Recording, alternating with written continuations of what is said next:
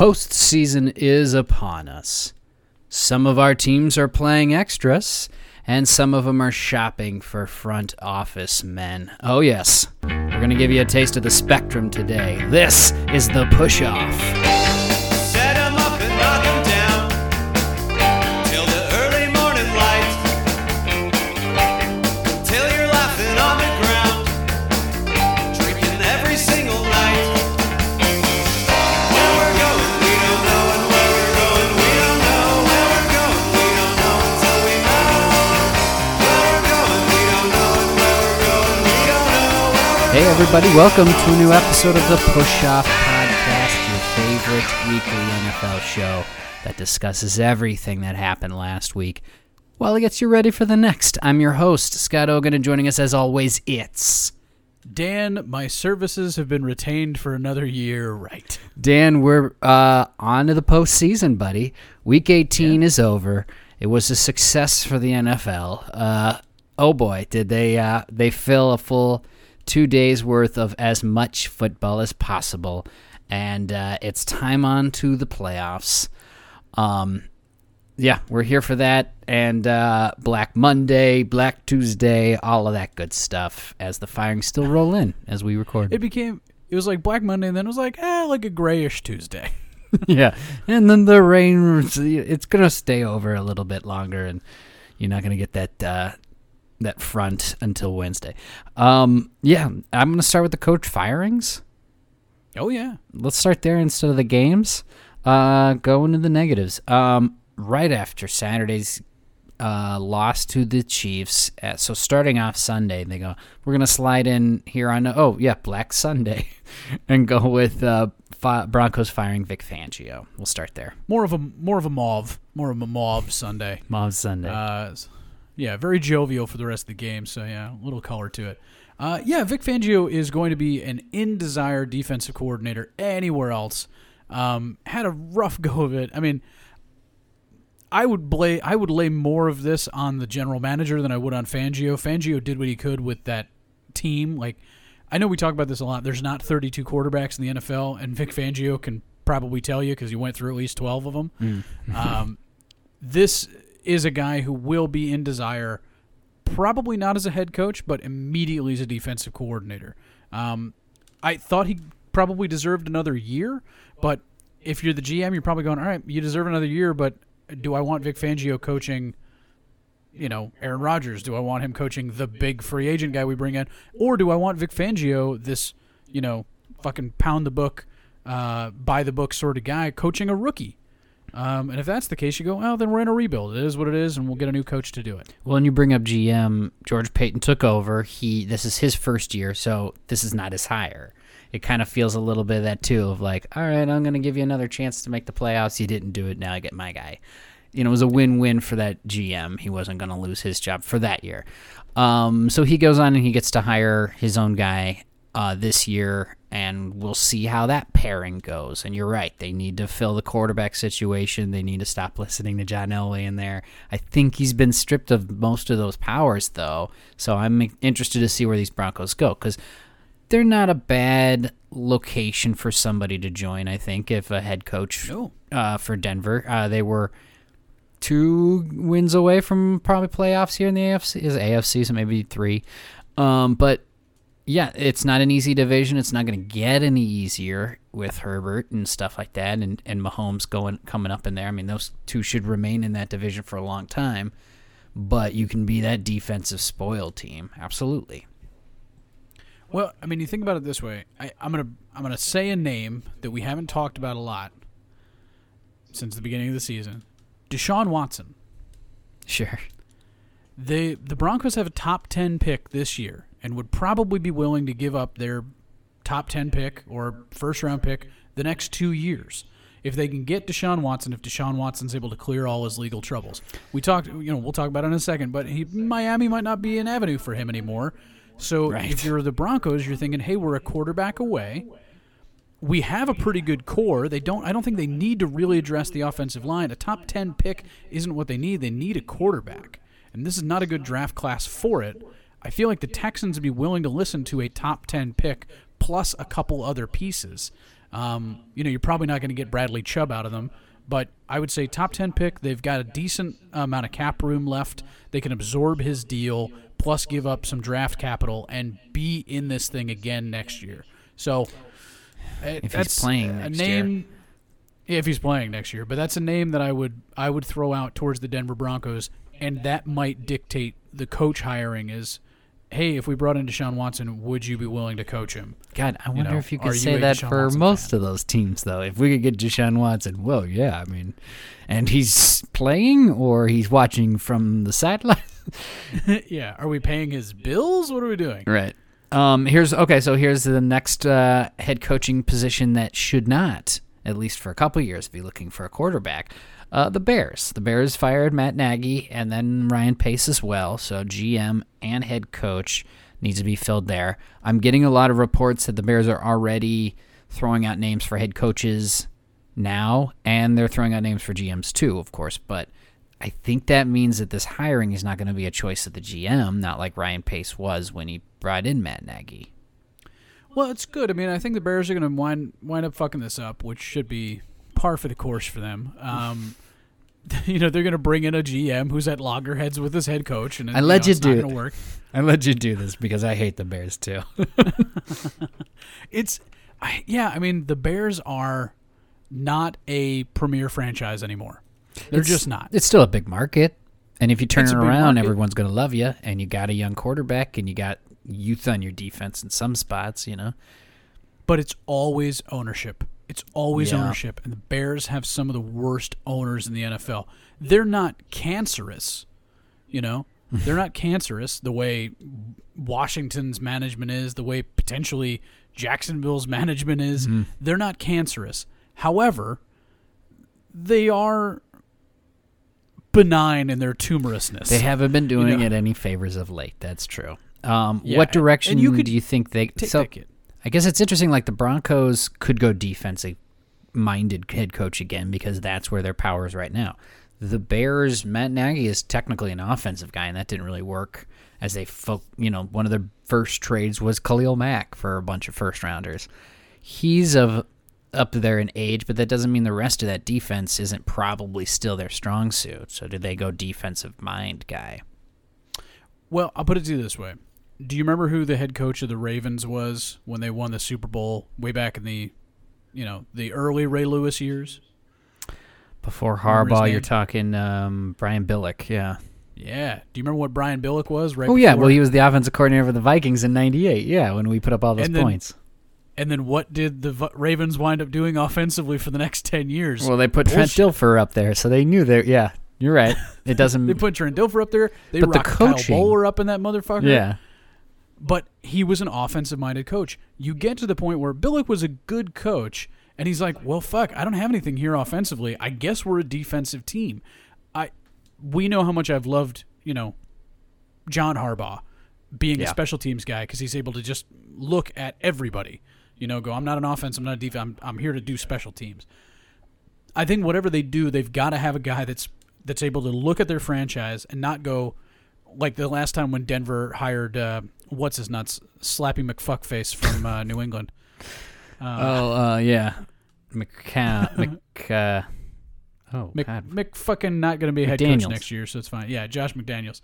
And so when they hired McDaniels, he's like, "Listen, I'm gonna turn this offense into the offense that I want. Jay Cutler can go fuck himself." And he basically said, "I'm going to take the best pieces we have and I'm going to jettison them in favor of my system." Yeah. I think that's the death knell. Whatever it is if you're going, I'm going to put in a system and get rid of my talent in favor of a system, I think that's a bad idea, especially in Denver, who's done that already. Fangio didn't do that. Fangio came to an empty cupboard. They traded Khalil Mack to Fangio, and then he's like, oh, fuck, I guess I'll take this team over. So I think whoever they bring in will just need to look at the talent that is on this team that is offensively very gifted. Decent offensive line, good running backs, good skill position Hold players. on, I was talking about the Bears. When did you go Sorry. back to the Broncos? I went back to the Broncos. But then I'll put it to this. You have to look at the Bears and you have to think to yourself, this is a good defense. This is a good defense with no wide receivers, except for Allen Robinson, who doesn't want to be there. Allen a Robinson very might be bad gone. offensive line. It's Mooney, and it's Yeah, Mooney's the new guy. Darnell Mooney's been good, but you want it to be Darnell Mooney as the number 2 to Allen Robinson, but that's not going to work out. Mm-mm. So you can't say, hey, we're all in. I'm going to get a whole bunch of skilled offensive players. You just don't have it. You don't have the draft capital. You don't have the cap. I mean, you have the cap space, but who really wants to sign in New York, sign in Chicago, and play with Justin Fields, who's a second-year quarterback who maybe doesn't even have the reins of the team. So this next coach for the Bears is going to be very, very interesting to me. I didn't follow where you got. I thought you were trying to say, like, it doesn't matter if they're strong in defense right now. You don't have to go defensive coordinator. You just have to go somebody that is not going to mess with the talent and start shipping them off for their own benefit. Is that right? Well, no, the worst thing you can do as a head coach hire is hire a guy who also wants to be the offensive or the defensive coordinator. Okay. So the reason why I went back to Fangio is because Fangio went to the Broncos and was like, and I'm going to also be the defensive coordinator for this. Which Zimmer did for the Vikings, too, which is a good segue. And it's not a good idea. It's not a good idea. It's fine to be defensive-minded. It's fine to be offensive-minded. But the thing that fucked Nagy is he's like, I am the coordinator of this offense. I'm the play caller. Yeah. I'm going to do all this shit. Like, it's not a good idea, man. It's not a good idea. You're not Andy Reid. Take a fucking chill pill, And even Andy Reid had great offensive coordinators that called the plays for him. Frank Reich was not one of them, but Doug Peterson did that for Frank Reich because Doug Peterson called the plays for Andy Reid, and he knew how to do it. Let's continue on with Mike Zimmer and Rick Spielman. So just like the Bears, the Vikings are cleaning house to a GM and head coach. We kind of led into this too. Excuse me. We knew Zimmer was going. Spielman, I was like, that's on there too as a maybe, but it was kind of a surprise, and it seemed like, yeah, okay, well then they mean business type of thing. First of all, what do you think, Dan? Well, they've been at the hip so long that it felt like if Zimmer was going, Spielman was going to go too. I think it probably went like, Rick, we need you to fire Zim. And he's like, oh, really? He goes, and then after that, we need to have a meeting. It's like, shit. He was like, Zim, just come in here with me. Like an assistant or something there for the longest time prior to Zimmer being there. And then you're right, it was like made GM around the same time, maybe a year before, as Zimmer was hired on. So the ownership is the Wilfs, the Wilf brothers, who are big out of New York. They're big Parcells guys. I think that's how Zimmer got his job. He goes in there, and I loved the hire at the time. And like I said too, even this firing kind of is just like, okay. My brother brought it up, and I agree with it. It's like Marvin Lewis when he was fired from the Bengals. Sure. Like, Yeah, we're just watching you get just okay, 8-8 long enough, and it's enough of this, and we got to move on. Unfortunately, I remember, there's now the Bengals are going to spend some time there at the bottom. At least they did until they, landed Joe Burrow in their lap here, and now here they're back and could finally break what might be the longest playoff drought that's currently active. So, yeah, it's not. I don't know. It's that. I'm gonna give a relationship analogy, Dan.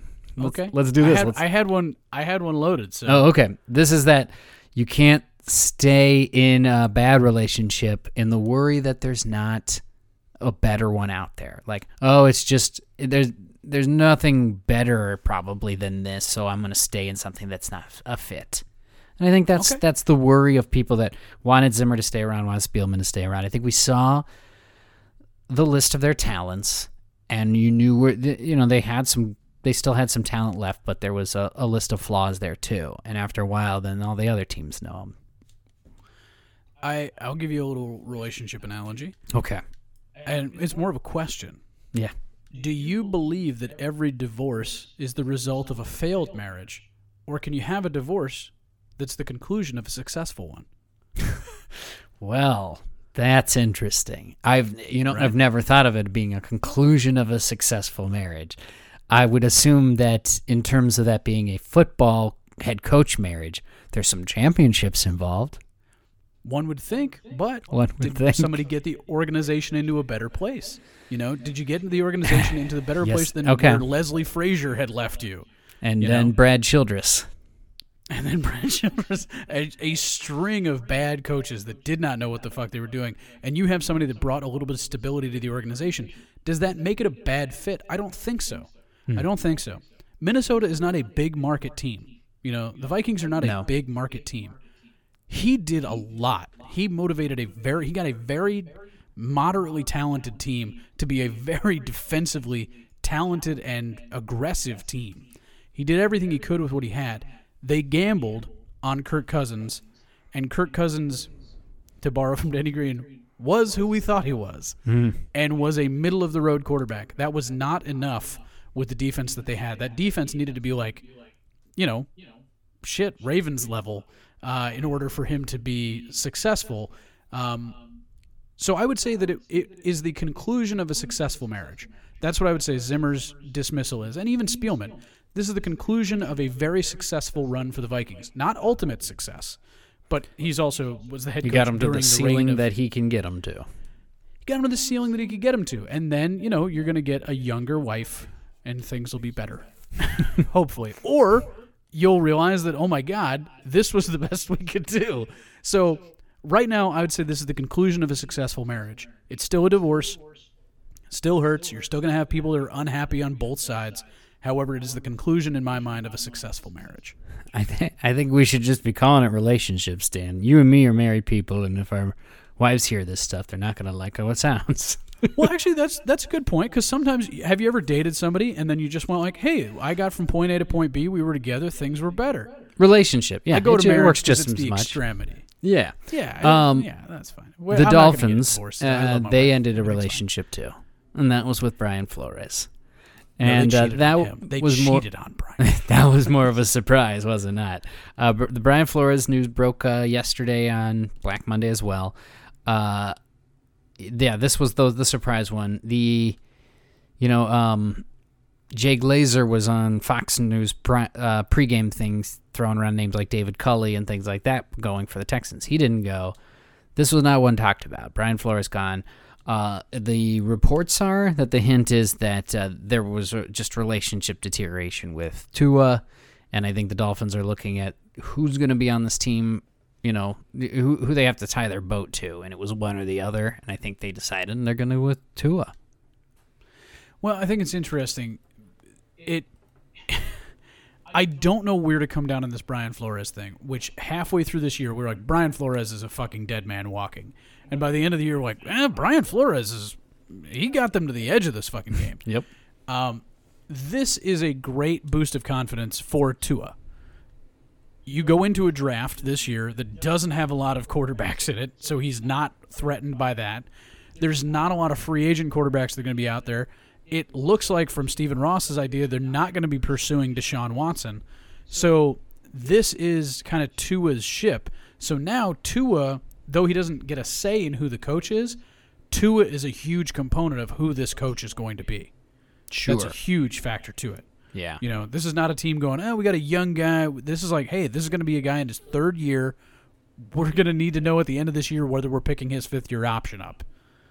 So this is a make-it-or-break-it year for Tua. I'm interested to see if one of these teams has a head coach already in their back pocket type of thing. I think we've seen that in previous years with a lot of teams and their coaches where it's like, it's probably going to be this guy, and this is just a show interviewing all of these people. But we're seeing a lot of just the same names.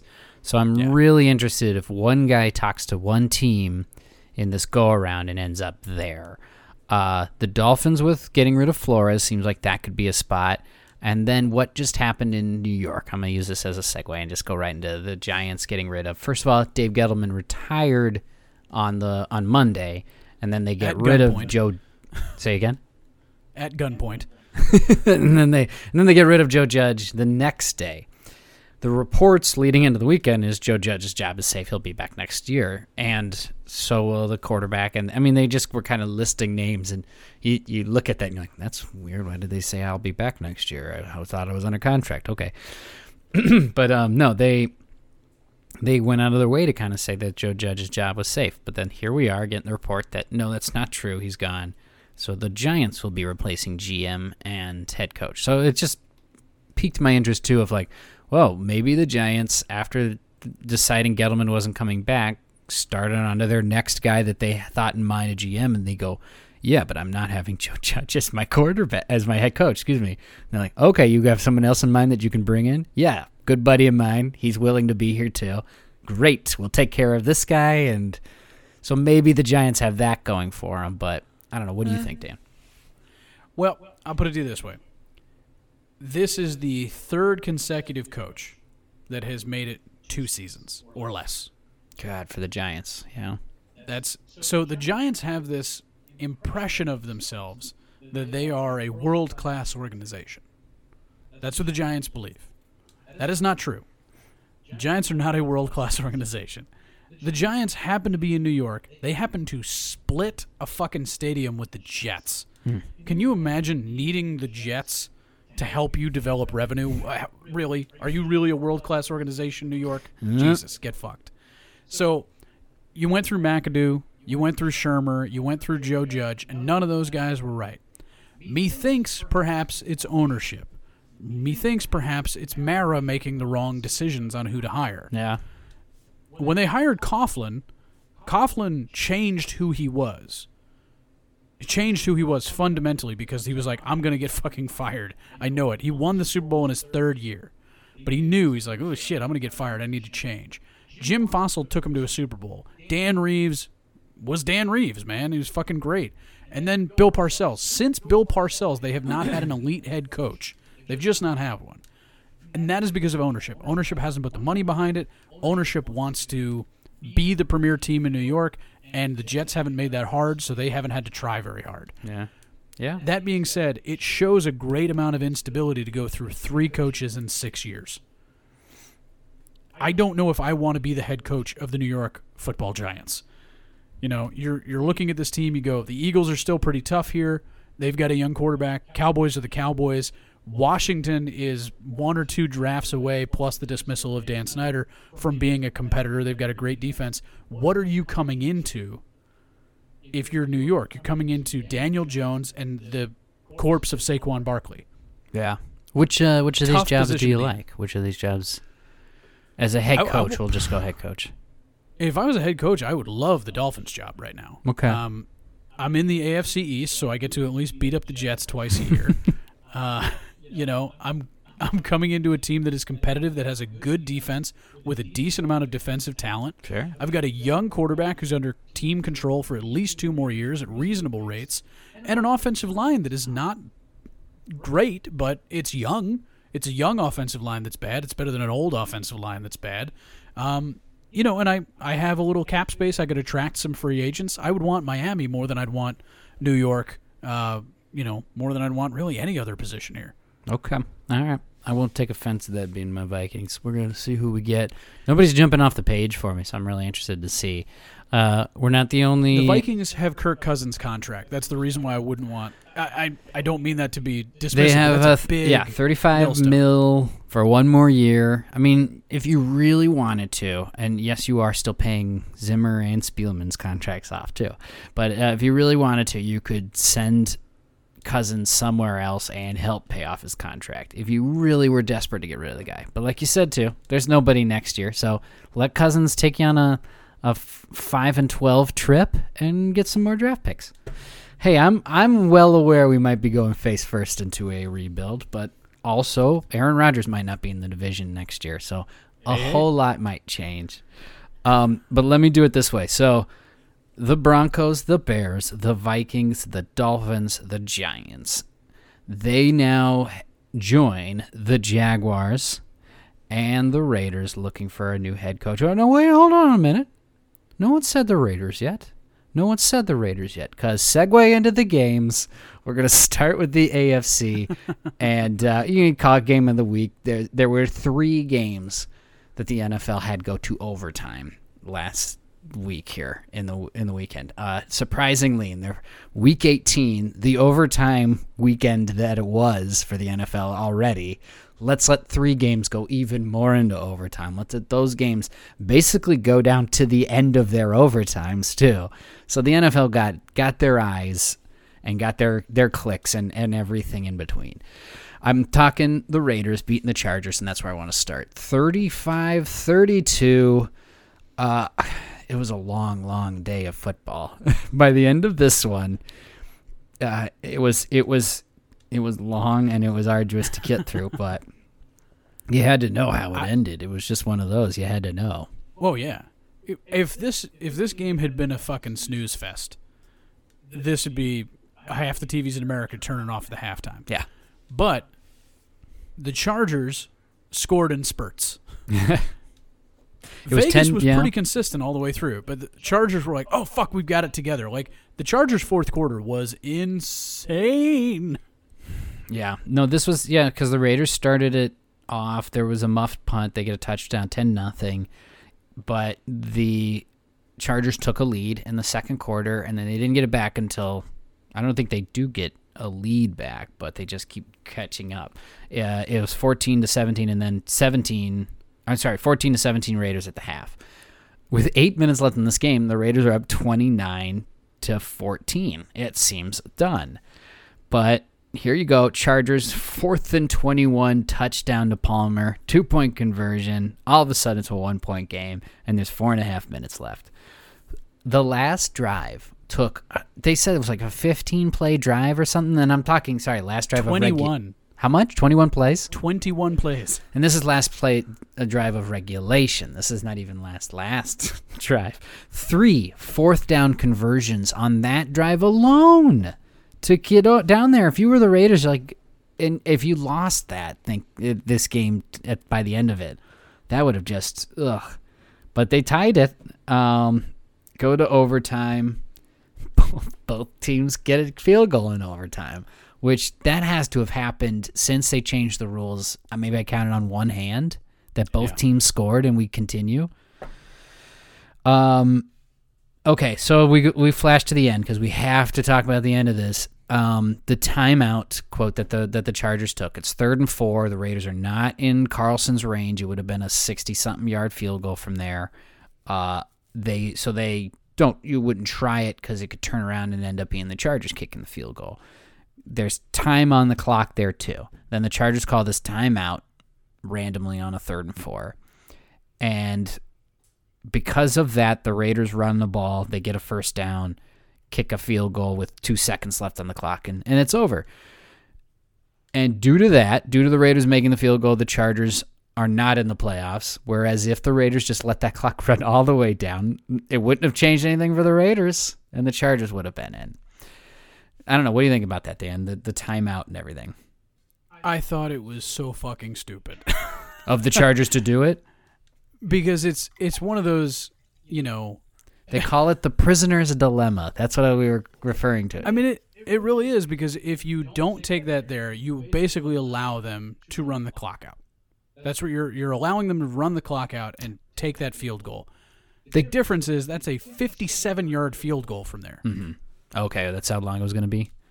It was going to be 57 yards because that 3rd and 4 run was a 10-yard run. There you go, by to Josh 47. Jacobs. 47 was the walk-off.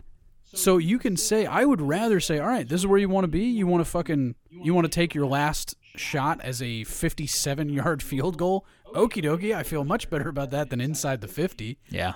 I thought it was a fucking mistake. I thought it was a huge mistake. I don't know why they did it. It didn't make any sense to me at all. Coach says didn't have the defense line, or he's making sure the defense line up, something like that. It didn't. If the Raiders didn't get a first down on that 3rd and 4 run, it was a run too. It's not like they even tried to pick it up through the air like they were worried about getting it there. I think the Raiders let the clock run out, and I think the Chargers let the clock run out. Right on 4th, or do they? Chargers would have had that one more timeout because they give you 2 in overtime. I guess it messed with the Raiders' heads and thinking they're going to use that second timeout if we don't convert this. Yes. Okay. So it basically said if we don't convert this, they're going to want the ball back. And there is reports, I've heard too, of you can read people's lips as they are meeting in the middle of the field, and they're like, were you guys going to run the clock out? And somebody nodding yes. Or Herbert, you can see him say I've never wanted a tie so bad in my life. It was a wild, we talked about it last week. We're as a joke because of All what the happened. things that have to line up for this to be possible. Right. And then we were watching it, and I could only think, if you were a Steelers fan and you're watching that, like, well, one of these teams are going to pull it out, right? That's the weirdest thing ever, to think it would end in a tie this last game. And then it's slowly heading to that pinnacle where it just seems like it could absolutely do it. The announcers, I think Collinsworth, I mean, he spent a lot of time in Cincinnati, right? You don't like the Steelers. I think he was giddy a little bit too much about this could be a tie. He's like that, I thought maybe he would let it go. And Al Michaels is getting into it too. And yeah, I think if you were a Steelers fan, you were probably a little pissed listening to that. Well, I think we talk about what is more interesting, right? What's the most interesting decision? The most interesting decision for the first time ever is to let this be a tie. If this is a tie, you're basically leaving the field and going, well, hope to see you later on in the playoffs. Do you know the seeding, how it would have worked out if the Raiders let it go to a tie? They would have had to go to the Chiefs. That's right, at Kansas City. That makes up your mind a little easier, I think, if you're the Raiders. Yeah, I think that helps you go, well, but I mean, do you want to face Joe Burrow right now? Who knows? But yeah, I mean, you pick your poison. If you're Cincinnati, that's bulletin board material. Like, they wanted us. They didn't want Kansas City. They wanted us. Let's fuck them up. Because you can find a way to motivate yourself for anything. But yeah, this is what deserved to happen to the Chargers. You picked them to win. The Raiders this. are a shock. This is a shock. Congratulations to specifically Derek Carr for weathering this season. No getting kidding. to the playoffs. The man has had a tough year. He deserves this. And to a degree, the Chargers deserve this too. The Chargers were too talented to only finish the season 9-8, but that's where they wound up. They let a lot of games slip away. I thought a lot of their decision-making was very poor. You need to get more consistent play out of Justin Herbert, who right now is very streaky. He has streaks where you're like, oh, wow, this might be the most talented quarterback in the NFL. And then you have other streaks where you're like, oh, right, he's a second-year player and really needs to put some more time in the film room. Yep, Chargers themselves were a very streaky team. Maybe that relies on the quarterback play. But, yeah, it's a weird season for the LA Chargers. I still consider them and another one or two AFC teams better than a couple of these teams that made it to the playoffs. And if I have power rankings in my mind, yeah, I'm going to say so. But that proves that you missed out, Chargers, and you didn't complete it when you needed to. Let's talk about the other side of the ball. Let's talk about the Vegas Raiders. They continue, and they're going to Cincinnati. They kick off the playoff weekend Saturday at 3:30. We're not getting a noon Saturday game this year. We're not getting 3 games on Saturday. They got a new schedule for us. The NFL loves changing things lately. So Saturday at 3:30 is our first playoff game of the 2022 year. Bengals, it's Vegas at Bengals. But first of all, let's talk about the Raiders. Carr, like you said, he's weathered the storm and he's been in it all year. They're getting Darren Waller back now. He just came back from his long injury there. Jacobs has been in and out too. I believe that's most of their offense outside of Hunter Renfrow as being he is a red zone threat. I mean, nothing about that. But then outside of him, those guys for wide receivers, it's Zay Jones. I was going to say Zay Jones is really it. Deshaun Jackson, right? Isn't he back on that roster? Is he alive? I think Deshaun they Jackson signed him alive? just to run the up and down the field. So, yeah, do we think the Raiders have... I don't know. They certainly have the defensive talent. They certainly put the pressure on the quarterback. Max Crosby's playing his best game, season of his career. Yeah, I mean, honestly, Max Crosby... No, I'm not saying he's Defensive Player of the Year, but I'm saying he should get a vote. Somebody should give the guy like a third-place vote or something. He's been tremendous. I don't think the Raiders quite have it. I think the fact that they're going on the road to Cincinnati, a team that is more complete than them, I think Cincinnati's going to win this game. But at the same time, the Raiders, just the way they're set up, they have a puncher's chance. You've got Derek Carr throwing that fucking thing all over the field. You've got Darren Waller, and you've got Josh Jacobs. It gives you some offensive punch. And, yeah, that to your point, if the defense can keep this game in it, then you give Derek Carr the opportunity to get that knockout blow at some point in time. Yeah. What's really neat about this is the Cincinnati Bengals. Cincinnati Bengals have not won a playoff game since 1990. To put that in perspective, I don't think I followed football prior 1992. No. I do not believe that my eyes have seen the Cincinnati Bengals celebrate a victory in the playoffs. And they could do it on Saturday. And if a one win in this playoffs, I think, is a success for the Cincinnati Bengals. I know you guys want to go all the way. I think they could. I think because I saw what they did to Kansas City. Now, that was in Cincinnati, and you would have to do it in Kansas City this time. But you took them to the wire. There's no reason why you couldn't do it there. Tennessee, to all their power too, is going to be a big test as well. So, like I say, I would be very excited if they just took this one from the Raiders and squashed that longest drought there and then just handed another one to the Lions to have. But even if Bengals don't, the Raiders haven't won since 2002. So one of these teams, because we can't end in a tie, one of these teams is going away with a playoff victory that they have not had in so long. And when you haven't had one in a while, oh, those feel so good. I think the Raiders deserve it more. You think as far as what this just for team? this season. Yeah, this particular team. The franchise Bengals need it way more. This is, if you remember the Bengals, I think we talked about this. The Andy Dalton Bengals always felt kind of doomed. They always felt like, you're all right, but you're not that good. I think we mentioned it last time, or the last episode. We talked about the Kimo von Oelhoffen year. The Carson Palmer with Bengals. Carson Palmer. Yep. That felt like the last dangerous Bengals team. And they should then have. the wheels fell off. Ugh. That was Vontez Burfict and Antonio Brown. No. That was a Dalton year. That was the Dalton year? That was the Dalton game year. in Cincinnati when they took the shots? Yeah. Oh, wow. I was thinking that was Dalton. Okay. Carson Palmer was the TJ Houshmandzadeh, Chad Ochocinco. They did not have a defense really to speak of, and they got torched in that game because of it. Who did they lose to? They lost to the Steelers in that game. So it was It's been Steelers the last... it's been Steelers. The last two times the Bengals have lost at home in the playoffs, maybe? It seems like that. I believe so. I believe it was Steelers both We're times. doing this off of Steelers- our memories, yeah. So now they get the Raiders, at least, and not the Steelers, but the Steelers somehow made it in. Somehow. Well, first of all, before we continue, I guess let's continue picking the playoffs, obviously. We should. Yeah, let's just continue from there. Who do you think is winning this game? Raiders at Bengals. I'm going to give it to the Bengals. I feel like they are a more rested team. I feel like they're more complete offensively. They've got a lot of explosive fucking players. Yeah, I'm going to go with the Bengals. We were wrong, by the way. They lost both of those to the Steelers.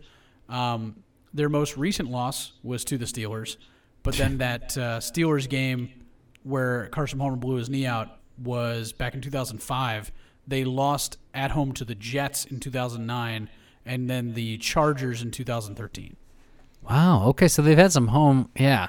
They made the playoffs a lot with Andy Dalton. It just it never went anywhere because it's Andy Dalton and Marvin Lewis. Yeah, that's too bad. Well, here we go again, Cincy. Let's get over that hump. I'm with you. I think they will. I think the Bengals win this because you look, like I said, look at the Raiders, and I don't think they have the weapons that Bengals do. Where if the Bengals can put up 27, that'll be enough. 24 might even. The Raiders are the spunky bunch that's just been in it and staying in it kind of thing. I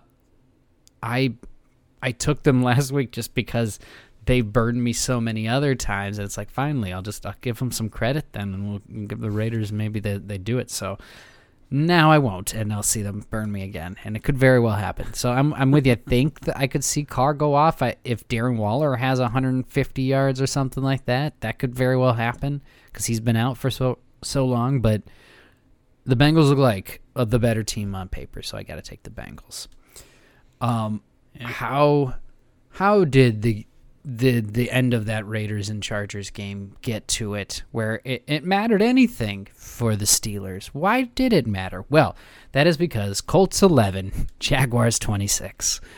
Jaguar news. Jaguar news. Oh, man. Jonathan Taylor held to under 100 yards total rushing and passing, and Lawrence throws 2 touchdowns. The Jaguars jumped on the Colts quickly, and their defense did not let them get back up. They sacked them 6 times. It was 13-3 Jaguars at the half.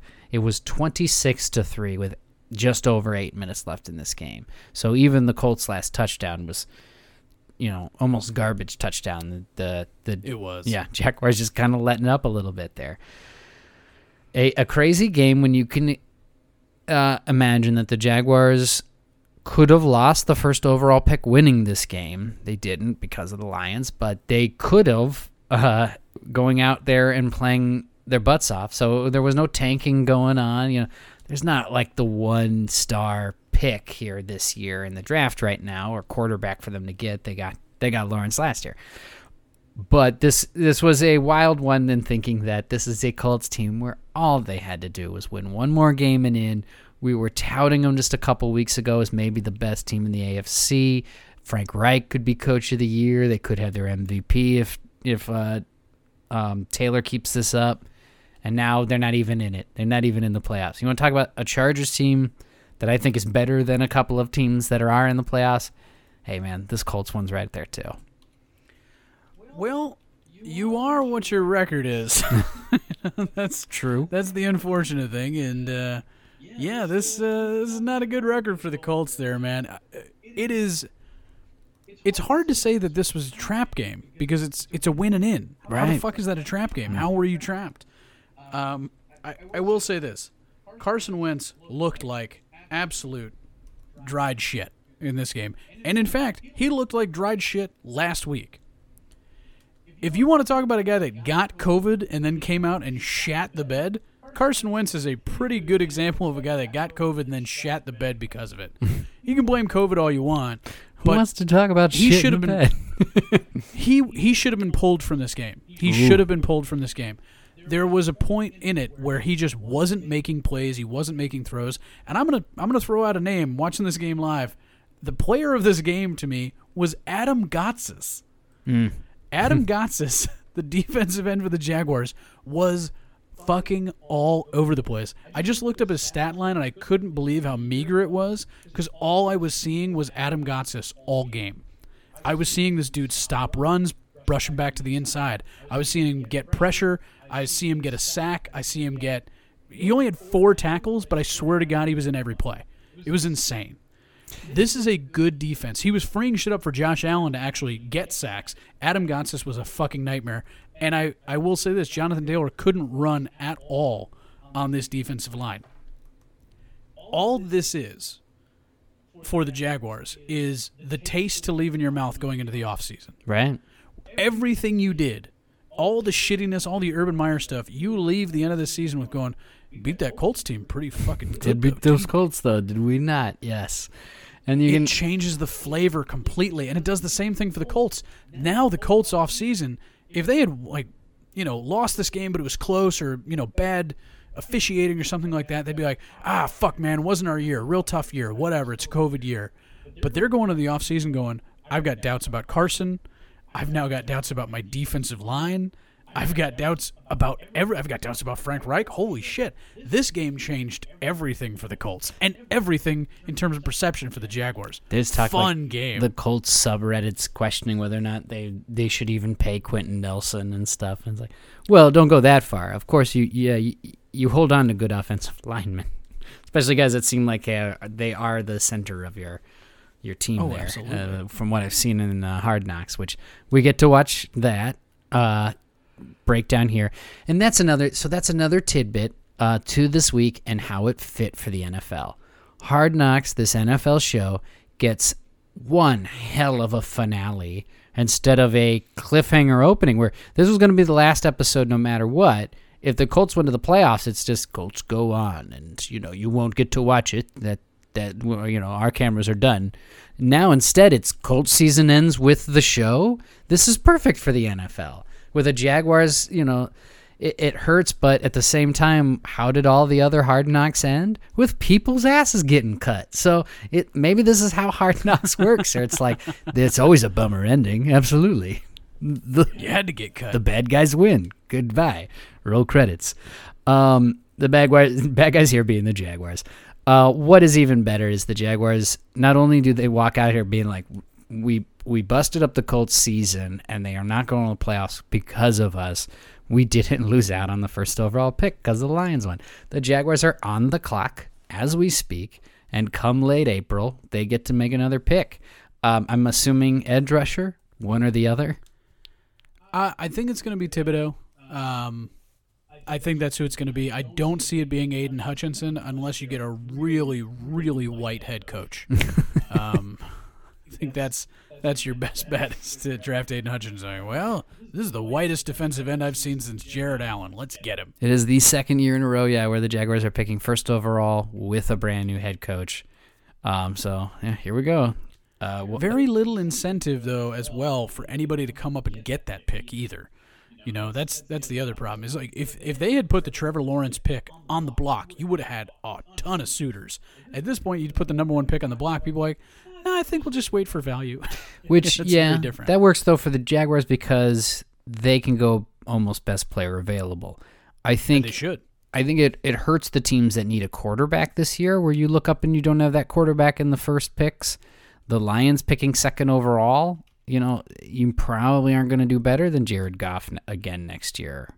No, you aren't. Unless you go trading. So, yeah, it is going to be a very interesting draft, and that's what we're talking about next after these playoffs. So keep it tuned. So the early things, because we're talking about draft, I got to bring this up. The early top five. And let me say, because I've got the draft order is set up. Let's tell you who the 5 draft picks are, the top 5 teams. Can I do that before you're saying the players? Yeah, absolutely. Jaguars were 1. We said Lions were 2. Texans were 3. The New York Jets were 4. The New York Giants are 5. Here is the top preliminary. We haven't done any deep scouting, but these are preliminary These are names. the hot names. Hot names. Number 1 player in terms of talent, this does not mean number 1 player in terms of going, is Kyle Hamilton out of Notre Dame. Okay. Give us 6'4", positions, 220. Yeah, 6'4". He's a safety out of Notre Dame. Safety. This is a big fucking thumper. This is a guy that is a bigger, faster version of who you got there in Minnesota. And Harrison Smith, which was Notre Dame as well. How early, though, are you taking a safety? He's a safety that's going to go top 10, potentially top 5. Hey, well, then that's a very good safety. Yeah. You're also talking about probably the number 2. So we're talking about edge rushers because edge rushers go in that category of like, well, you got a quarterback and then you got an edge rusher. Those are the 2 guys that tackle, you feel most left tackle. Who is your quarterback, who destroys your quarterback, and who protects your quarterback. There you go. Those are your top 3. So the second name I'm hearing, and this is just physically imposing, I haven't watched the tape, Evan Neal out of Alabama. He's 6'7", 350 with good feet. Good feet. I got to watch that Georgia game and see how he did against Georgia's pass rush because that's going to be the closest we get to an equivalent. But Evan Neal is probably going to be a top 5 pick. And then we've talked about it a lot. Aiden Hutchinson and Kayvon Thibodeau, who are both edge rushers, one from Michigan, one from Oregon. It comes down to, with Hutchinson, he's got good pass rush capabilities, but the ceiling is very low. Whereas Thibodeau, you're thinking potential Myles Garrett level ability. But also coming off an injury and didn't really play at all this year. And then the final guy is a corner in Derek Stingley out of LSU. So LSU producing a lot of talent.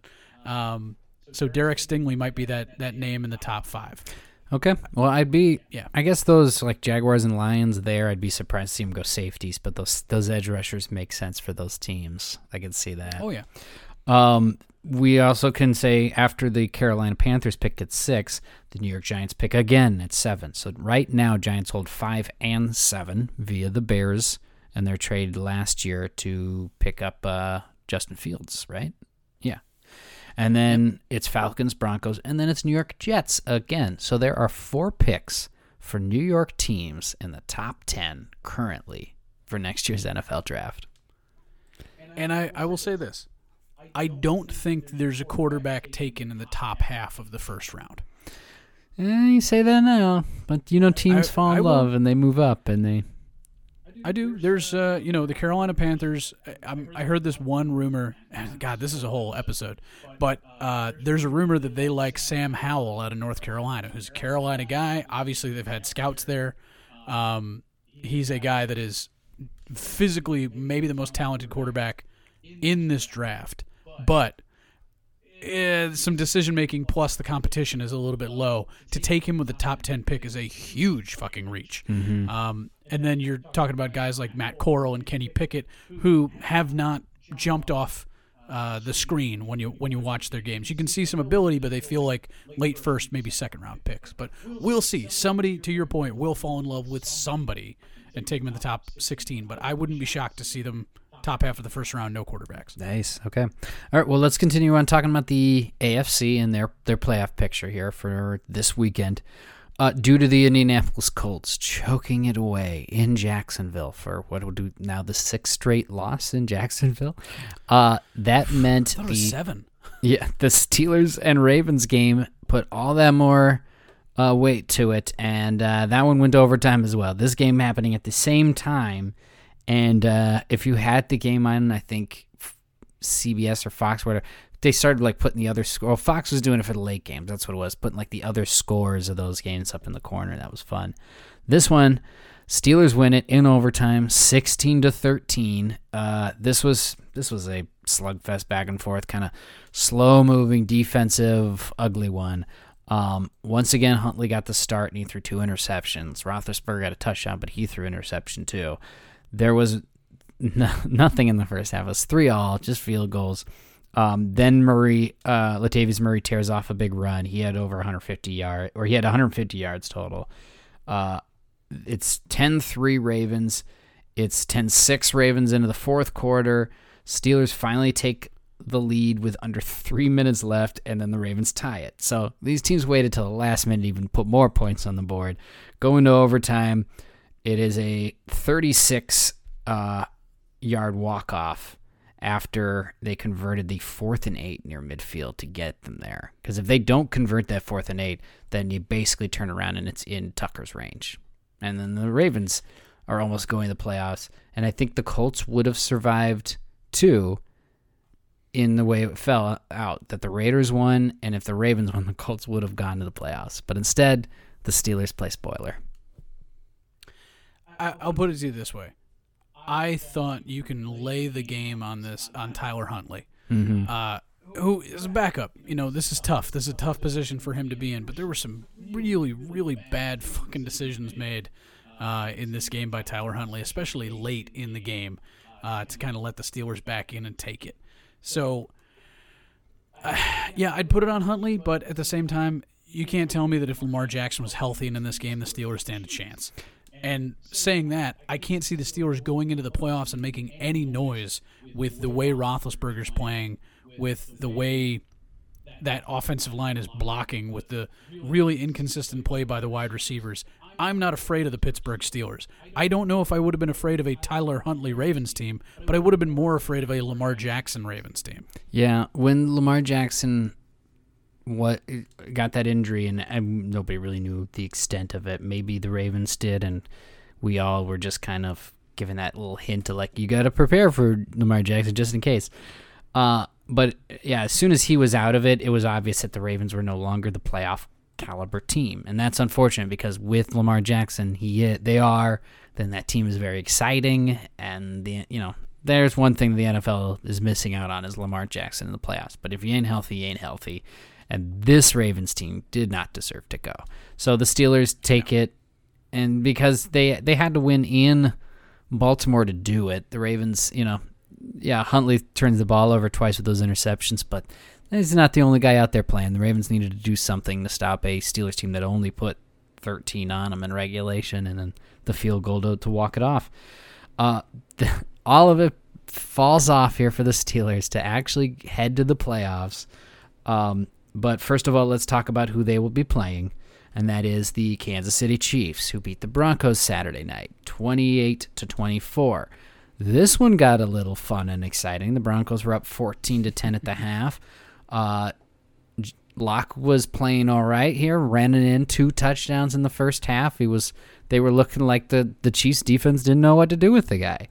But things settled down. Both teams put on touchdowns in the third. It was 17-21 Broncos. Broncos moving the ball down the field, up a point, trying to put the ball in the end zone, and a 2nd and 2 from the 9-yard line. They fumble it. Chiefs scoop it up. No one can tackle him all the way back for a touchdown. I don't know. Watching that play, you're like, this is unbelievable, but at the same time, I guess it was expected, given that I'm watching Chiefs versus Broncos here. I mean, 100%. That's... Yeah, I mean, this was just one of those games where Drew Lock gave himself an opportunity next year for someone to go, well, maybe it's just because Denver's not a well-coordinated offensive team. Drew Lock showed some things. He was 6'4", got good size, got a really strong arm, was making good decisions with his feet. Someone is going to look at him as a project. That being said, it will not be in Denver. I would be very, very surprised if Drew Lock is still on this roster. If I'm Drew Lock, I'm trying to get the fuck out of here. Because no coach is coming into Denver going, I'm in love with Drew Lock. You've got to keep him. You've got to keep that here. So I can see Drew Lock getting traded somewhere for like a 5th or 6th round pick for a team that wants to, potentially the Rams. He would actually be kind of a good fit as a backup on the Rams. He's like a poor man's Matt Stafford in terms of his decision making. So, yeah, I thought he composed himself well. I think if you're looking at Denver for next year, you're looking at an offense with skill position players. You're looking at an offense with talent. We talked about this a little bit already. And if you're Kansas City, I think this is a little bit of a confidence drop. I know it's a divisional game, but you should have handled these Denver Broncos. I know they put it together eventually, but they should have handled these Denver Broncos, and they got nothing going in their run game. Chiefs' run game was pathetic in this game. Yeah, we saw some Jerick McKinnon, and they were touting him, saying like, "Oh, you had a good game. He came in there. He got a touchdown. He didn't do a lot as far as yards, about 40-some. No, he is a weapon, and maybe they have some plays for him moving forward for the playoffs. But yeah, it's going to be interesting. The Chiefs are going to have to find a few little tricks, I think, to make it the whole way here. They did themselves a favor with this win, though. That's the 2nd seed. I know that doesn't get them a bye week anymore, but the only place they have to play on the road is in Tennessee, and the only chance that would happen is in the championship game. So at least they buy themselves a guarantee of 2 home games. They have to beat the Steelers this weekend, but that's where they're at right now. So that was huge because they almost gave that up. They almost did. And we'll just put that on them that the Broncos were out there to play, and it was a divisional game, and that defense is good. But it did kind of scare you a little bit that the Chiefs were back to like, well, Mahomes going to run around, and he's going to find Travis Kelce at some point. Just give him a chance. They put Mecole Hardman back there in like direct snaps and things like that. So I don't know. They're doing what they can to find other ways to move this ball down the field when it does seem like the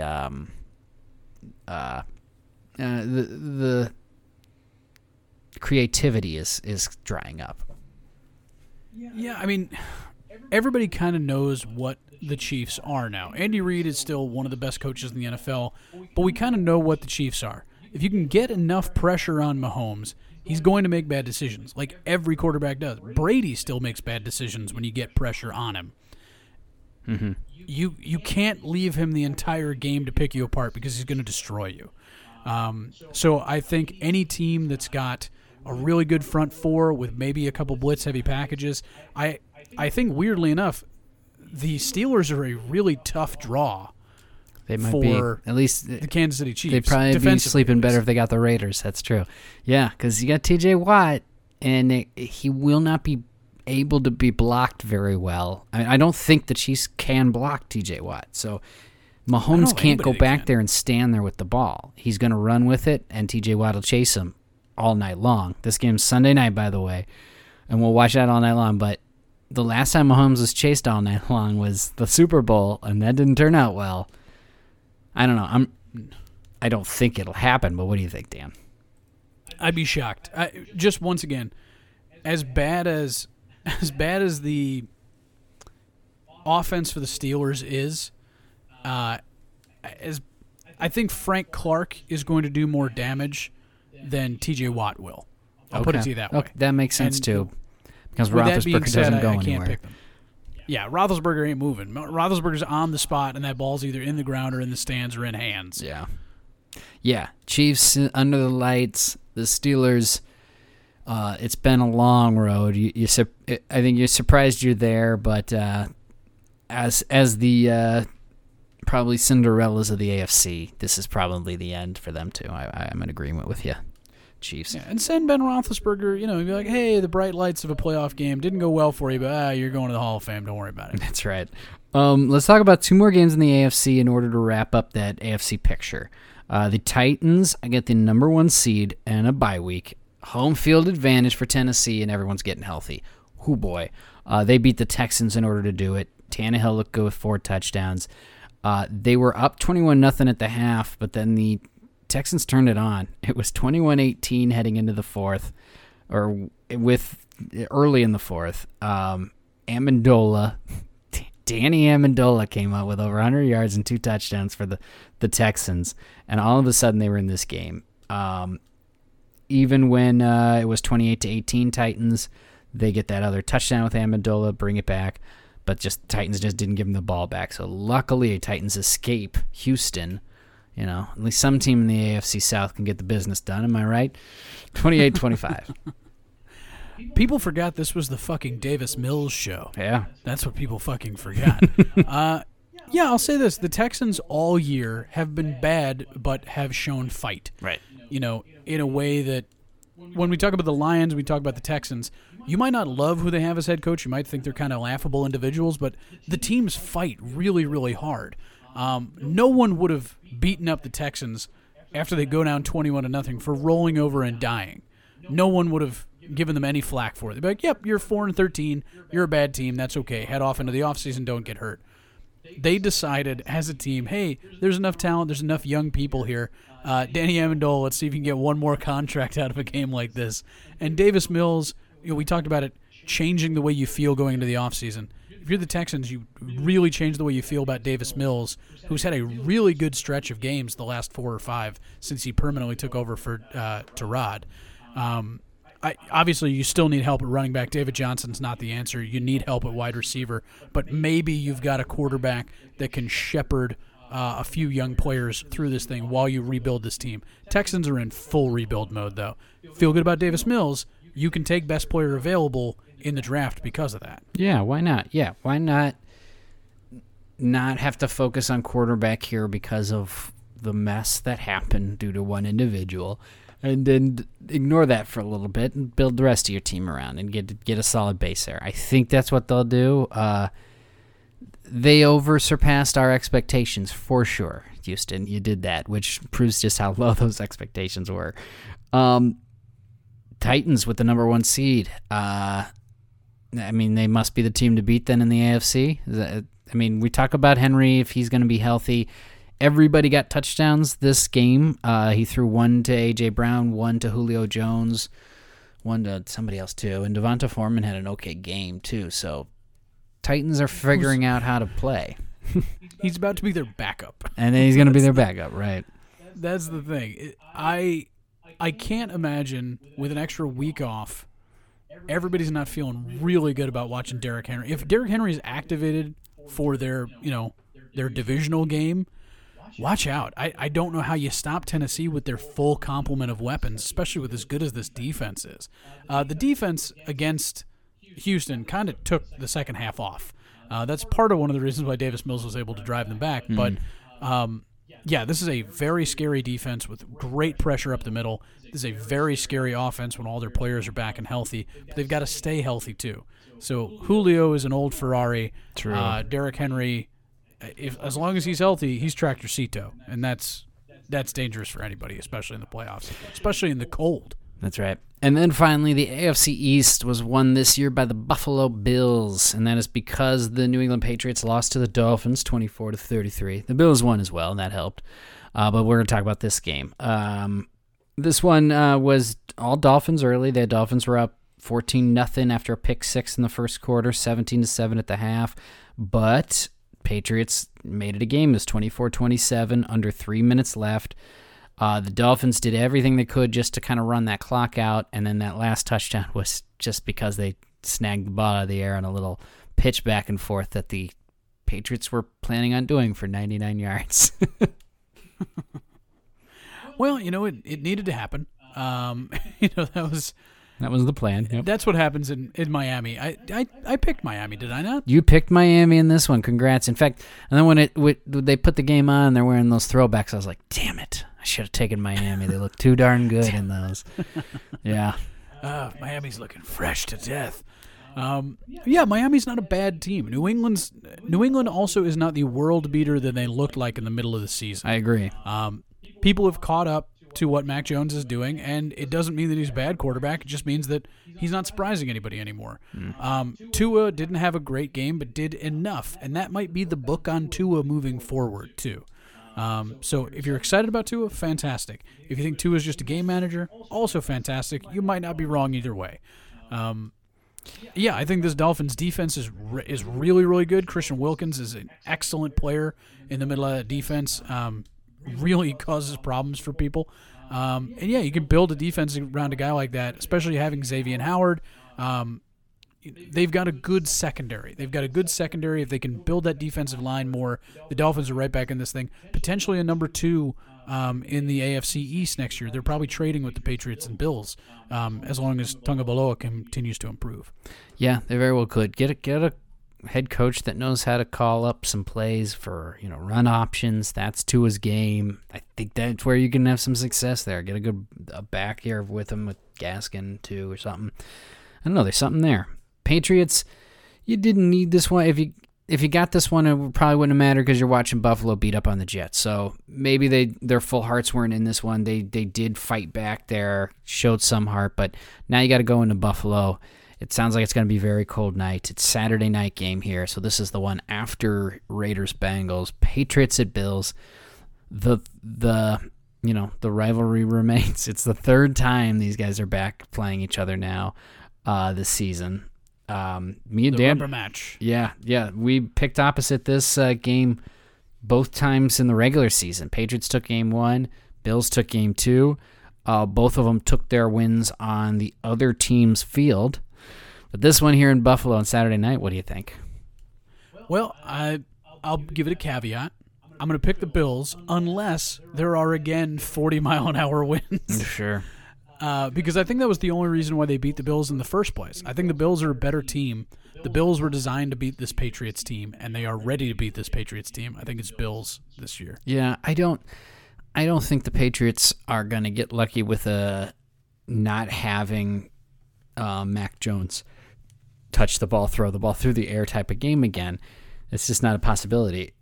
Where it could happen is Belichick pulling a rabbit out of his hat. He's been here so many times. He knows playoff football and just coaches circles around the Bills. But nobody circles the wagons like the Buffalo Bills. I like Bills. You're right. They're the better team. The Patriots feel like they're kind of slowing up here at the end of the season and not nearly have as much of the push that they did. Again, I could very well see them running in there and beating them because they are the Patriots and they could outcoach them. But I'm with you. I'm taking the Bills. And with that, that's the AFC picture. So let's take a break and let's return to discuss the NFC picture and shove through a whole bunch of games in the season's longest 2-minute no offense. This is the push-up. Suck it in, suck it in, suck it in. If you're in Tintin or in Berlin, make it a spin move or else you'll win. And then begin to see what you're doing to me. This MTV is not for free. It's so PC, it's killing me. So desperately I'll sing to the other love. Sure, but I'm so raging, hating, pain, and fear of self. And I can't keep these feelings on the shelf. I've tried, well, no doubt I lied. It'd be financial suicide, but I got too much pride inside. You hide or slide. I'll do is I'll decide and let it ride until I die. And only then shall I abide this lie to catch it. Okay, we're back from the break. We got to talk about the NFC picture for the playoffs. But first, it is time for that 2-minute no offense. Because no offense, but the season's over, man. The season's over. You're either in or you're not. If you're not in, we don't need to talk about you. And if you're in, we'd rather talk about next week. So let's go. We saw a lot of backups. We saw a lot of teams bench people in the half. We're going to get through these games in a hurry. Dan, let me know when the clock's ready. And turbo go. I'm going to start with the Washington football team winning their last game as football team, 22-7 in New York versus the Giants. Real garbage piece of shit game with two real garbage piece of shit franchises. Unfortunately, the more garbage franchise won in this one, which is fine because it fucks up their draft position, and the Giants are rebuilding anyway. Taylor Heineke. Not great, but going to be a backup somewhere else. Antonio Gibson, surprising and refreshing running back star for them. Goodbye, football team. I will toast it away, that stupid name. Goodbye, football team.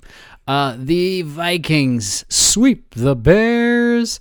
I've always said it. The only thing I want from the Vikings is, I'll give you 2 wins. I want them against the Bears and the Bears. 31-17. Dalton and Mooney went off big. For Zim. Yeah, Mooney had 126 yards. Cousins, though, 3 touchdowns. Vikings D, 7 sacks. Yeah, it was fun to watch a little one last win. Nice little goodbye game. And then continuing, the Browns beat the Bengals 21-16 with a bunch of backups. Yeah, the Bengals didn't give a shit. The Bengals were like, we can't improve our position, and Browns just need something to make them feel better. So, yeah, this is a good, solid win here. So it's all Case Keenum and Brandon Allen. Yippee.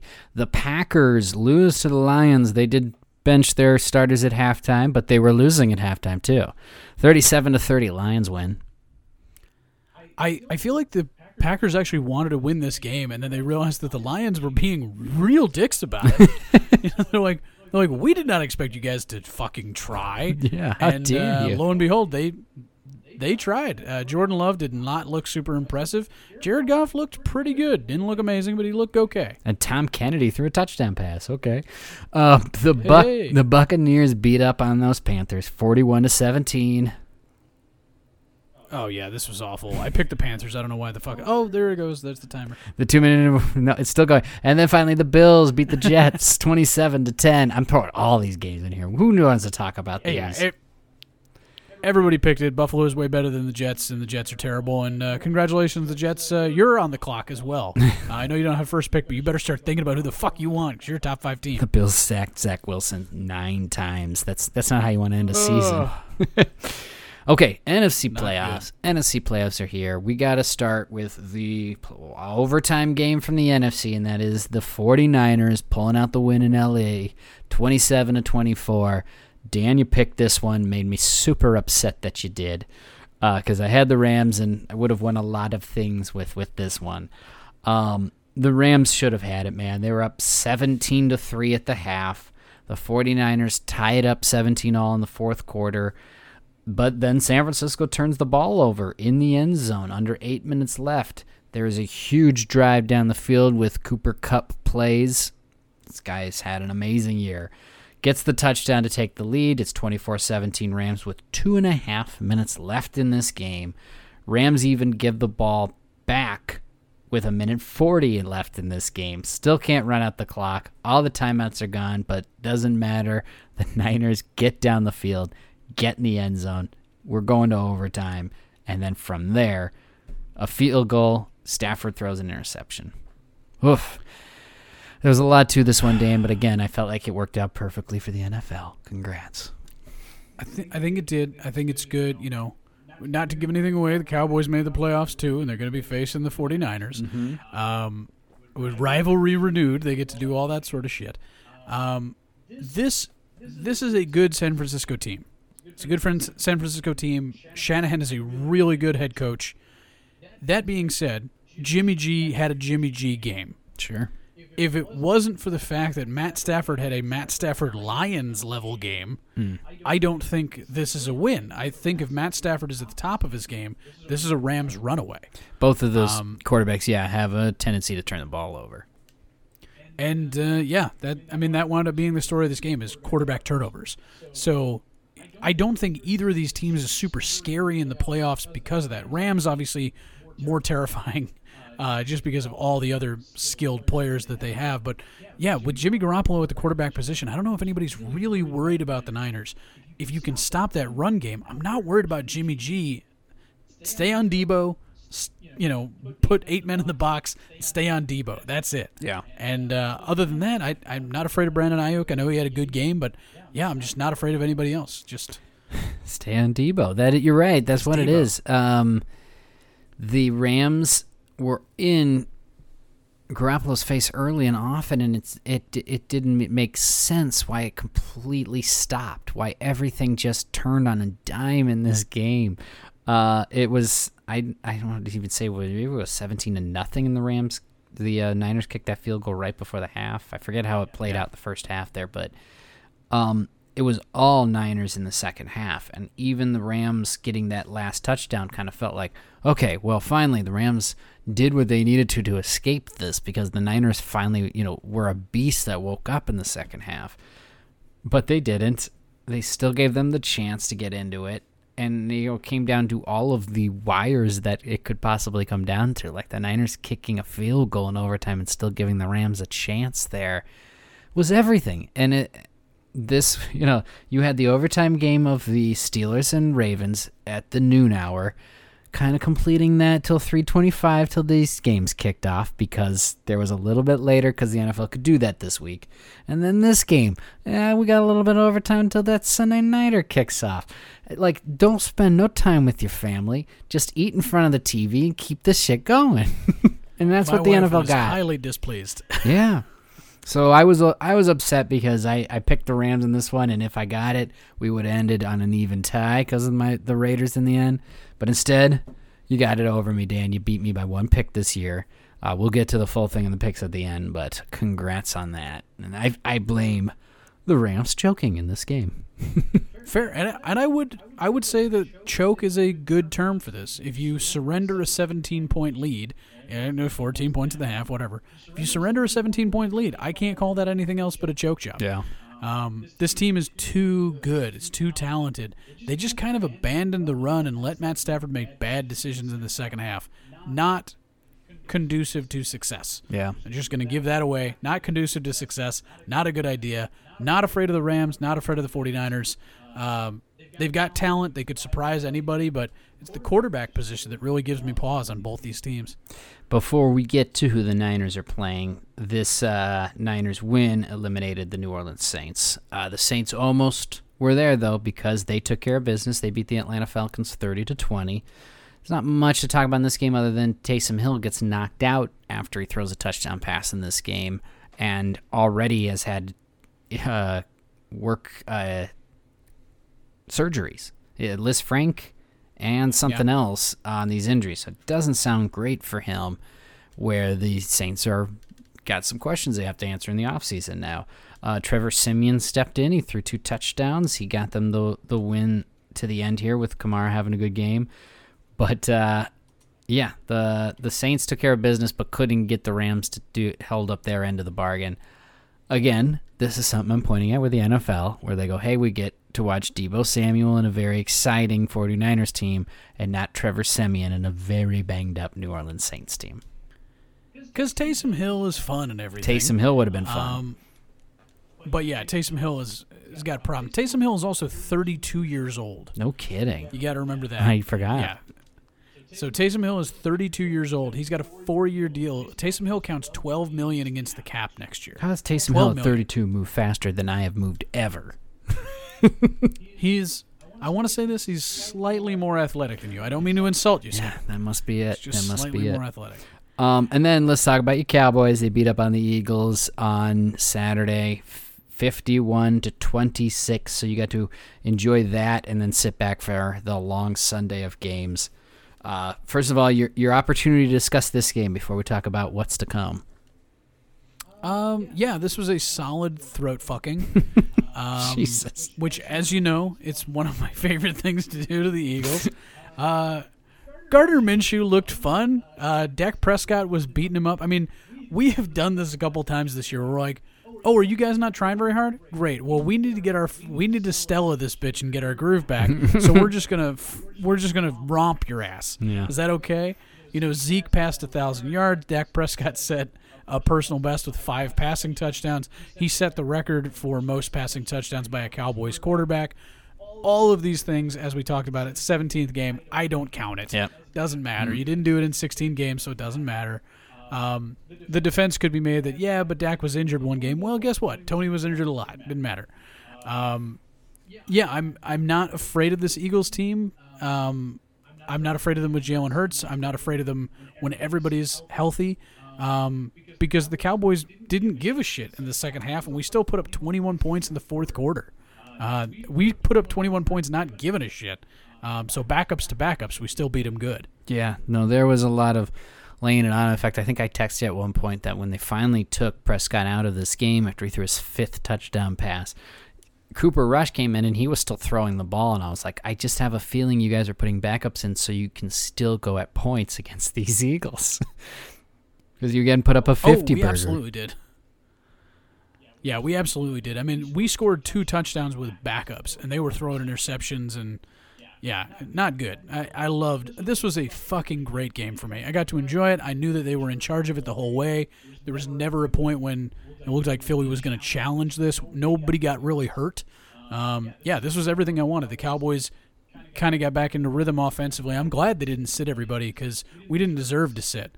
We should have come out. We should have, send a message, and I think we did. So I also don't think we gave up any really good plays. We just executed really, really well. Something we hadn't done in a couple weeks. Yeah, so you set up in a nice spot. Like we said, it's 49ers at Cowboys. This is Sunday afternoon, Sunday at 3:30. My brother said this too. He's like, it's a little exciting to think that I'm going to watch a Niners-Cowboys playoff game again. It brings us back to the 90s. There is a nostalgia to this matchup. What do you think, Dan? 49ers at Cowboys. I mean, you know who I'm picking. I know who you're picking. I know what you expect. But, let's put your football mind to this. I would put 2 points of caution for Dallas and 2 points of caution for San Francisco. Dallas cannot abandon the run, which they have been prone to do this season. When they run into some difficulties, they start to abandon the run. They start to throw exclusively, and that lets defenses pin their ears back. So as long as Kellen Moore can stay balanced, even if we're not moving the ball early in the game, as long as we stay balanced, that's a good idea. Just don't fold and go to the pass. That's a point of caution. Number 2, defensively, the Dallas Cowboys have really, really got to tighten up against the run. I'm not afraid of Jimmy G. I think you can get to him with moderate pressure, but if Eli Mitchell and Deebo Samuel start taking off big chunks, it's going to be a real long game. And then for the 49ers have got to protect Jimmy G. If they don't protect Jimmy G, it doesn't matter how good the run game's going. They're going to get turnovers.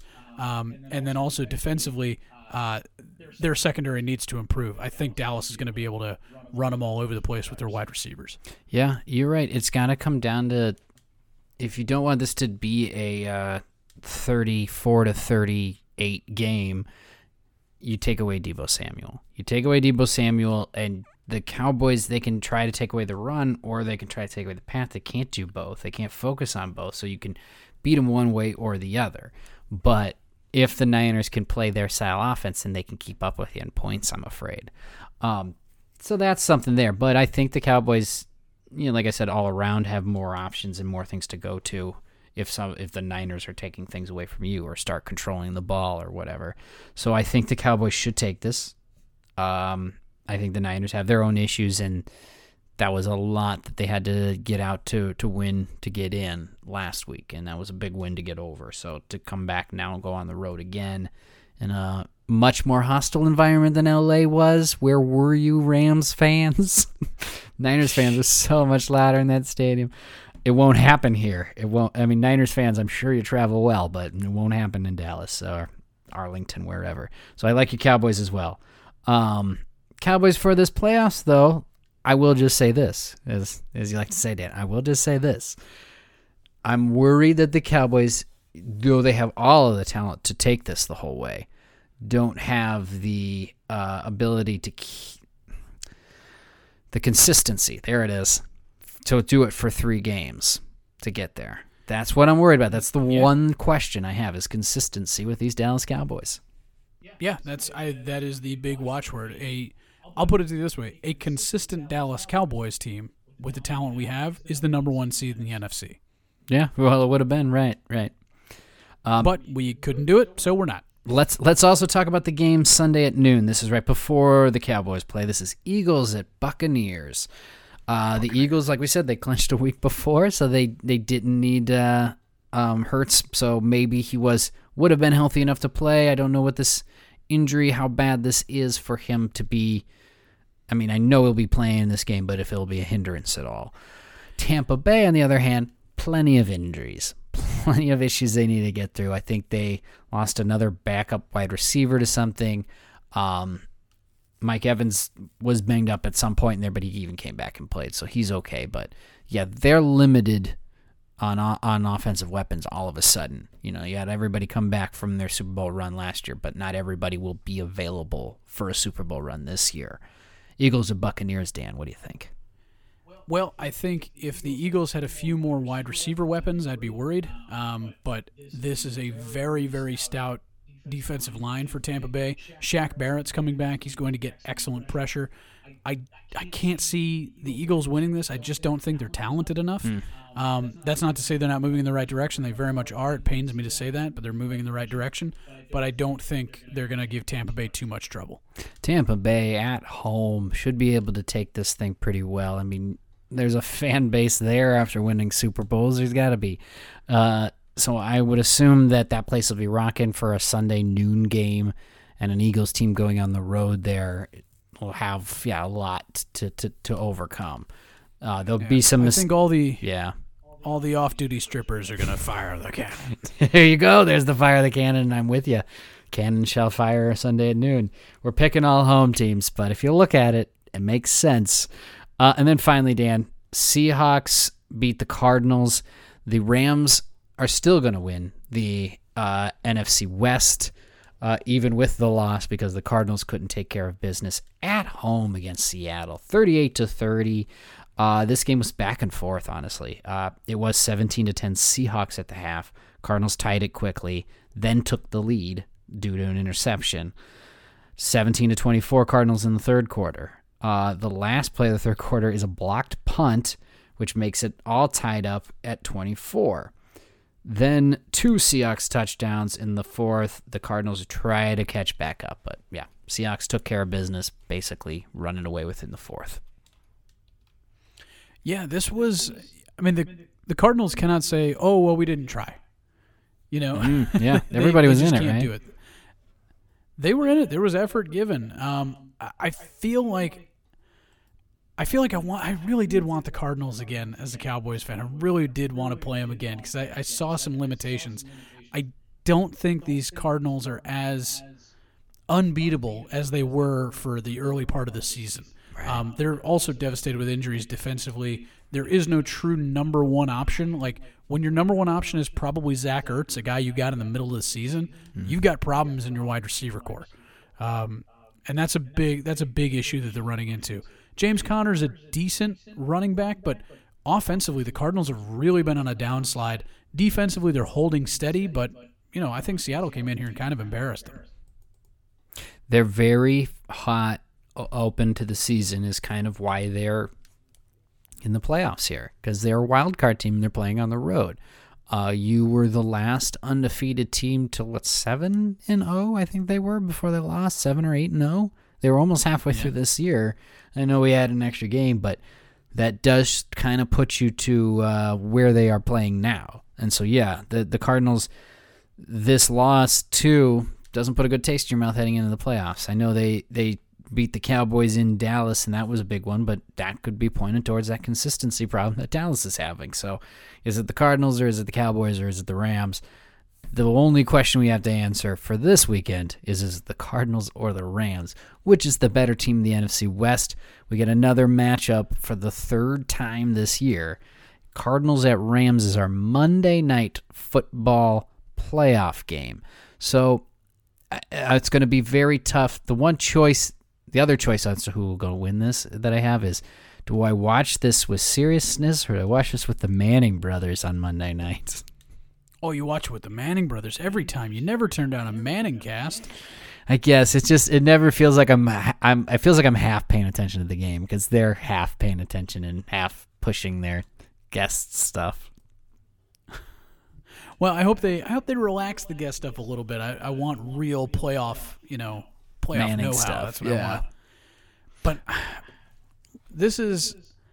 to me, this is the case of the Rams having an inconsistent quarterback and the Cardinals having a hurt quarterback. Like, you can tell Kyler Murray's still not 100%. Yeah. I think the Rams are designed to beat up Kyler Murray too. I got to take the Rams. I think Von Miller is going to give him trouble. I think Aaron Donald is really troublesome. So I got to take the Rams in this one. It feels like the moves that, the Rams made here later in the season might be for the benefit of these Cardinals. Get somebody that can get them some more points like Beckham, and then somebody that can chase down Murray like Von Miller can. So, try to get them the attacks there.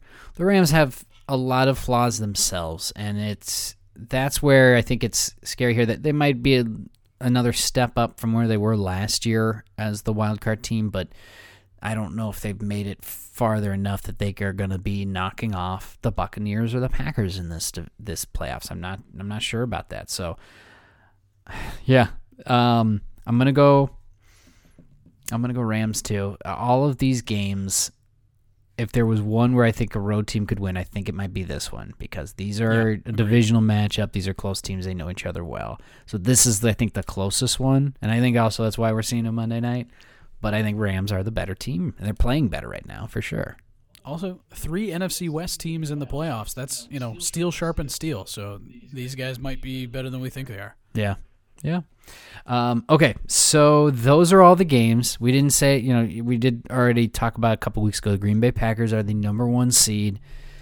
They aren't destroying anybody, but they're the number 1 seed. So we'll see who they get after this works. The Bucks are holding the 2nd seed, so it won't be the Bucks. Yep. But it can be any. Cowboys are the 3 seed. Yeah. So if so it wouldn't technically, because the number 1 seed won't play 2 or 3 next week, right? No. They 4 through 6. They're going to play the lowest seed, yeah. So you guys won't get the Packers until championship weekend if you get that far. Look out. I think we will. Let's wrap up, Dan. Let's wrap up the show. So like I said, Dan beat me in picks. God damn it, Rams. Dan beat me in picks. But because those Raiders decided they weren't going to end in a tie, I only lost by 1 game. Dan ended with 172 games correct. I had 171 correct. The percentage comes down to, Dan, you were at 63.24% of the time correct. I'm 62.87. Very close. We're very close. I didn't really bring up my mom this year because we did beat her this year. She was at 166 games, so took care of that. Congrats, Dan. But let me also put this into a picture. Every week, I would ask my dog to pick the games. I got my little mini helmets. I'd put little treats down. I'd tell him who's playing on the road and who's playing at home. I'd put the helmet over the treat, and I'd go with whatever he went at first. He always seemed to go with home teams. Like, he just went to that side of it. Like, I don't know, but maybe that was his choice. But he finished the whole season with 146 games correct, which is a 53.68%. So you want to talk about a difference of a dog picking a randomly? You got 146 games. Wow. I mean, that's not terrible. So you did about 25, 26 more than the dog. Good job. That's my war rating. Slightly better than a dog. But take that number, look around at other people. A lot of people are putting up their stats here for what their picks were. The only one I remember is the guy who does the drawplay.com, which is a very funny sketch, one that's all about NFL comics. I think we've pushed it on here before. He picked 172 correct. That was his picks too, right where you were. So, yeah, we were. I think we're up there with other football minds this year. Yeah, we're plus 60%. If you're plus 60%, you're positive, man. I would love to be in the 70. Yeah, I'd love to be in the Jimmy the Greek, 70, 80 range, but by that point you need connections. Yeah. And Jimmy, I don't know if he was picking every game. We pick every Jimmy the game. Greek was good. He was good. Okay, well, let's go on to some crazy stats. Yeah, Here we go. let's do I it. just have a few of them. This was a nice long show. All right, crazy stats. We know the fastest players and their fastest plays by miles per hour here for the season. Coming in at third place was Patrick Surtain Jr. Second place, Valdez Scantling for the Packers. First place, Jonathan Taylor, who showed up on the top 10 list like 3 times. The top speed, 22.13 miles per hour. Time to remind people that we had Jonathan Taylor ranked as a high first-round draft pick as a running back, and no one believed us. No, Jonathan Taylor was, I think he was our favorite, yeah. He was, yeah. He was our number one with a bullet at the running back position. Yeah, coming in that year. Again, let's keep with Jonathan Taylor. He's the rushing champion, Jonathan Taylor. This is the first time, though, since 2011 that the team with the rushing champion is not in the playoffs. Ooh. Do you want to guess Wow. Do you want to guess the team or the player in 2011 that did it? Vikings? No, I'll give you a clue. He is a on-camera personality now for the NFL Network. Is it Marshall Faulk? Maurice Jones-Drew. Oh, MJD, For the baby. Jaguars. MJD. Yeah. Nice. Had to be, right? I don't think he Okay. played for anyone other than the Jags. I'm sure 2011. No, he played for the Raiders. Yeah. And a then, week. speaking of the Jaguars finished 3-14 this year, with all 3 of their wins against winning teams. Huh. And that's your Jaguar news. That's really impressive. Okay, well, that's the show. That's what I had for this. We got our playoff bracket all set up, ready to go. The number 1 seeds are the only ones with bye weeks that get in their chance here. We have 2 games on Saturday, 3 games on Sunday, and a Monday nighter this week. How about it? 6 games for the Super Wild Card weekend. Oh, I didn't bring up too. Is it 49ers-Cowboys is the Nickelodeon game? I believe so, yeah. Yeah, so somebody going to get slimed. Somebody getting Who's slimed. going to be the MVP this year? We have to watch 49ers-Cowboys to find out. It'll be Dak. They always make it like the quarterback or some dumb shit. Well, because it was Trubisky in the losing game, so it is a vote online. It's like a Twitter vote, so all it takes is, one of those groups to really push one guy. Yeah, we'll find. I'll find who has the funniest name on all the rosters. He'll be the MVP. Yeah, it'll be that guy. Okay. I do want to bring one thing up because we just talked about Jonathan Taylor. We loved him in that draft. You know who the first running back off the board was? Remind you know me. who he went to? Clyde Edwards-Helaire. Oh, right. Going to the Chiefs. Can you imagine? Jonathan Taylor went to the fucking Chiefs. They would have used him entirely differently, but yes, that would yeah. I know, but holy shit. That's a different beast. Yeah. He was the third. It was Edwards-Helaire, DeAndre Swift, and then Jonathan Taylor. Yeah, Swift. Georgia. I disagree with those picks. I had him number 1. And then Sony Michel wasn't far after that too, right? Because that was Swift and Michel? Georgia? Wasn't it the no, one, I think two? Michelle. No, I'm no, off the wrong Michelle years. was. Yeah, you're thinking Chubb and Michelle. Yes. Okay. Yeah. Okay. Well, we've covered it all here for the wild card weekend. Dan, do you have any parting words of wisdom? The playoffs are where it all fucking happens. That's the best part. Like, as much as we love the Super Bowl, Super Bowl generally doesn't have the best games. The Beastquake wasn't in the Super Bowl. The Dez Caught It wasn't in the Super Bowl. These are the games. Wild card games are a fucking blast, man. This is one of the better weekends of the year just because everybody's taking their fucking big puncher's chances. Nobody's playing tight. God, it's going to be a fucking blast. I can't wait for this week. Yeah, me neither. So let's go enjoy it. Thank you guys so much for listening for this week's the podcast. Enjoy playoff football. I am Scott. And this is Dan. We'll see you after it next week. Goodbye.